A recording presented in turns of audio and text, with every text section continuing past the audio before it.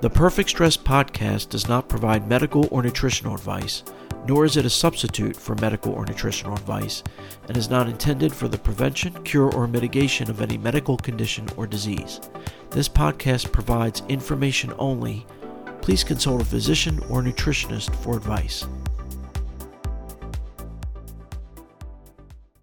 Hello and welcome to another episode of the Perfect Stress podcast.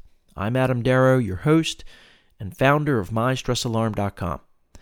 In today's episode, I'll talk about acupuncture for chronic conditions. Let me start by saying that I'm no expert, but I have had over 80 treatments, so this is all from just experience. And I talk about my story in a previous episode, I think episode 4, so I won't go into great detail here. But back in 2003, I believe, I was dealing with a pretty bad flare-up, actually the worst I ever had. And basically my choices were take prednisone or try an alternative treatment. Now up to that point, I hadn't taken any immunosuppressant drugs before. And I wasn't thrilled about all the potential side effects, and I also wasn't clear as to what the end game was with prednisone. I mean, it can definitely help with the symptoms going away, but in the back of my mind, I knew the underlying problem would still be there, and that bothered me. So I figured I had nothing to lose by at least trying an alternative treatment. I've heard a lot of good things about acupuncture, so that seemed like the logical choice. Got a recommendation for Dr. Peng, Dr. Dye in Wheaton, Maryland, and so that's the short of it, how I got into acupuncture. Now, for the skeptics out there, of which there are many still, let's talk about the reasons for your skepticism. Now, I realize that on the surface it may seem crude to stick needles into people and think that's going to help more than a doctor could, right? I get it. But keep this in mind. Acupuncture's been around for at least 1,000 years in one form or another. Some people say 2,000 years, some say up to 4,000 years. But if we just stick with 1,000 years, that's a heck of a long time. And anything that's been around that long and continues to be practiced today, you have to figure there's something to it, even if it can't be proven scientifically. And let's talk about that for a second, because you also have to keep in mind that studying the efficacy of anything holistic in nature can be quite challenging, especially finding a proper placebo for blind studies. For example, I'd like to know just how you'll pull off a sham acupuncture treatment. I mean, it's kind of hard to fool someone into thinking they're getting acupuncture when they're not, right? And how exactly could you fool acupuncturists into thinking they're not administering acupuncture when they really are, and vice versa? So my point is that just because a certain treatment doesn't lend itself to being double-blind studied doesn't mean it's not effective. But I do think that experience can make up a lot for the lack of scientific proof. And I admit, when I first tried acupuncture, I didn't expect much. But again, I figured I had nothing to lose at that point because I was pretty sick. I had severe abdominal cramping and started losing weight because I didn't want to eat. Now, interestingly, Dr. Peng's business card said difficult cases, which I thought was pretty bold to put on a business card. And I remember my first treatment, she said that, what I had was difficult to treat. But then in the very next breath, she said, but I'll make you better. She was that confident.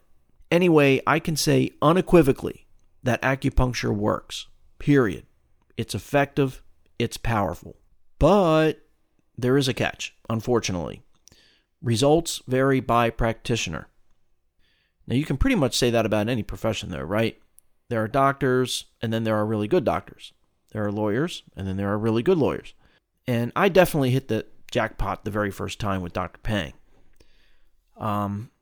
So what are some of the differences?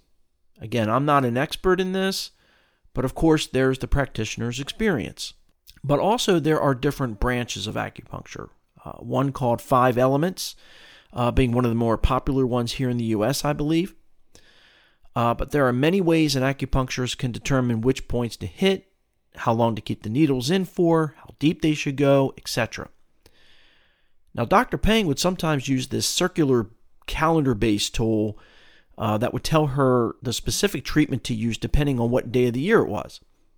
And there may have been, other variables or factors that she considered as well. She would also, from time to time, thread longer needles transversely up my wrist when I was really stressed. And she always used electroacupuncture. And this is how I know for a fact it's not a placebo effect, at least for me, because when I went to several practitioners closer to me, I didn't respond to any of their treatments. And then I went back to Dr. Peng, and I responded very well to her treatment, just like I always did. It was consistent. Now, luckily, I did have the presence of mind at the time to log all my treatments with Dr. Peng because I knew I couldn't expect the same results with someone else, but I also couldn't depend on her long term either. She was already in her mid-80s at the time. So for each treatment, I would mark down as precisely as I could where I got the needles. And many years later, 4 points proved to do the trick. Basically 3 inches on each side of my belly button and above and below my belly button. And apparently they have to go in a little deeper too. Dr. Peng always put them in a little bit deeper than everyone else. So I'm assuming that makes a difference. But anyway, so nowadays I can just ask any acupuncturist to specifically include these 4 points as part of my treatment, and it works like a charm every time. But a lot of techniques Dr. Peng used, I don't think are part of a typical acupuncture curriculum here in the U.S. She and Dr. Dai, her husband, were actually medical doctors in China. And then they learned acupuncture as well. They have an amazing story, by the way, because they were thrown into jail as political prisoners. And somehow they got out at some point and made it over to the U.S., I think with their children's help. And then they both worked at a Burger King to save up money to put a down payment on a house so they could open a Chinese medicine practice out of their home. Because they had nothing except the clothes on their back when they came over to the U.S. It's an amazing story. But anyway, I digress. But of course, many acupuncturists trained here in the U.S. also continue to their training well beyond what's required to keep their licenses active so they can offer more to their clients. But I think Dr. Peng was certainly in a different league. And in fact, when I was getting treatment from her, she said that she still continued to read and learn about acupuncture more every day. Remember, she was already in her mid-80s. So there's quite a variety out there to choose from in terms of knowledge and techniques and experience, and that might explain why results can vary so much between practitioners. But my point is, you can't just be one and done about it, or else you're just cheating yourself, in my opinion. Think of it as a journey to find an acupuncturist whose treatments you really respond to, because it really is a journey. And I think a great place to start your journey would be at an acupuncture school. It's basically a one-stop shop. All or most of the graduates and instructors are going to be qualified licensed practitioners, and they should have an online directory as well. Now, if you happen to be in the Baltimore, Washington area, the Maryland University of Integrative Health is a great place to start, in my opinion. And by the way, I have no affiliation to the school, except that I did receive treatment at their Natural Care Center 7 years ago or so. Now, keep in mind that you'll most likely need multiple treatments regardless of what you're getting treated for, and therefore it can get expensive quickly. Dr. Peng would charge me around $60 a pop, which was a bargain, but it still added up quickly because when I was in a flare, I needed at least 2 treatments a week for up to 4 weeks to get into full remission. And then I would continue with less frequent treatments as a maintenance therapy. And you may also be prescribed Chinese herbs in combination with the acupuncture, which is an added expense.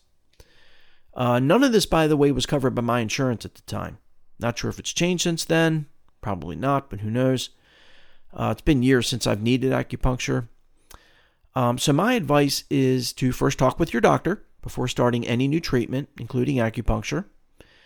And if you do try acupuncture, and this is where some might disagree, but if you do try it, and you don't feel a noticeable difference after just one treatment, I say look for another acupuncturist. Don't expect miracles. You will need multiple treatments in most cases, but don't keep going back to the same practitioner if you're not getting any relief. Now, unfortunately, a lot of acupuncturists charge up to double for the first visit, so they can interview you and get your whole story, and they want to obviously be compensated for their time. Now, I say unfortunately because you're kind of forced to invest up front in that practitioner without knowing if it's going to work out. I think a better approach would be if you can give one interview with a designated point person, say like a health coach, and that person would serve as like your primary care physician, if you will, but on the holistic side. And the interview would be typed up and dated, and then you just have to keep it up to date with your coach. And then you could just provide that document ahead of time to an acupuncturist who can then ask or follow up with any additional questions beforehand. But that would save a lot of time and money, I think. But anyway, if you're on the fence about acupuncture, you owe it to yourself to at least give it a try. And if you've tried it before and it didn't help, try someone else. Go to a few acupuncturists. Now, for those of you who just can't get past the needles, yeah, well, that's a problem. You see, needles are kind of central to the treatment process, but fear not, these aren't the needles you get at the doctor's office, thank God. If they were, I sure as heck wouldn't do it. No, these are small, very thin needles, and they do not hurt. You may feel a pinch sometimes when it goes in, but the majority of the time you won't feel a thing. Now, I'm not going to lie. When I was flared up and Dr. Peng stuck needles in near my belly button and a little deeper, it did hurt a little more because that's where the disease was active, and she was sticking it right in there. But even then, the pain would subside after a couple minutes. And that's worst case scenario. I'm just, being straight with you. I personally find acupuncture to be very relaxing. Wish I can get it more often, just like, as a luxury. I can tell you this. When I'm really stressed and I get acupuncture, my pulse rate goes way down and I walk out of there feeling like Jell-O. Now, of course, massage relaxes you too. But to me, acupuncture relaxes you on a whole other level. Now, like many of you, I don't like taking medicine.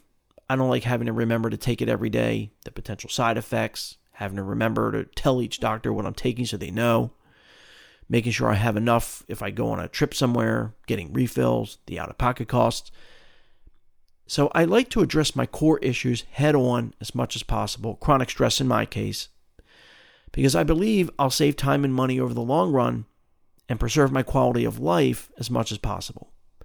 And that brings me to my last point, which is that even though acupuncture, I believe, saved my life, I really do, I feel you shouldn't have to rely on it long term because it's also masking the core problem, isn't it? If stress is triggering your symptoms, you need to address the things that are contributing to the stress.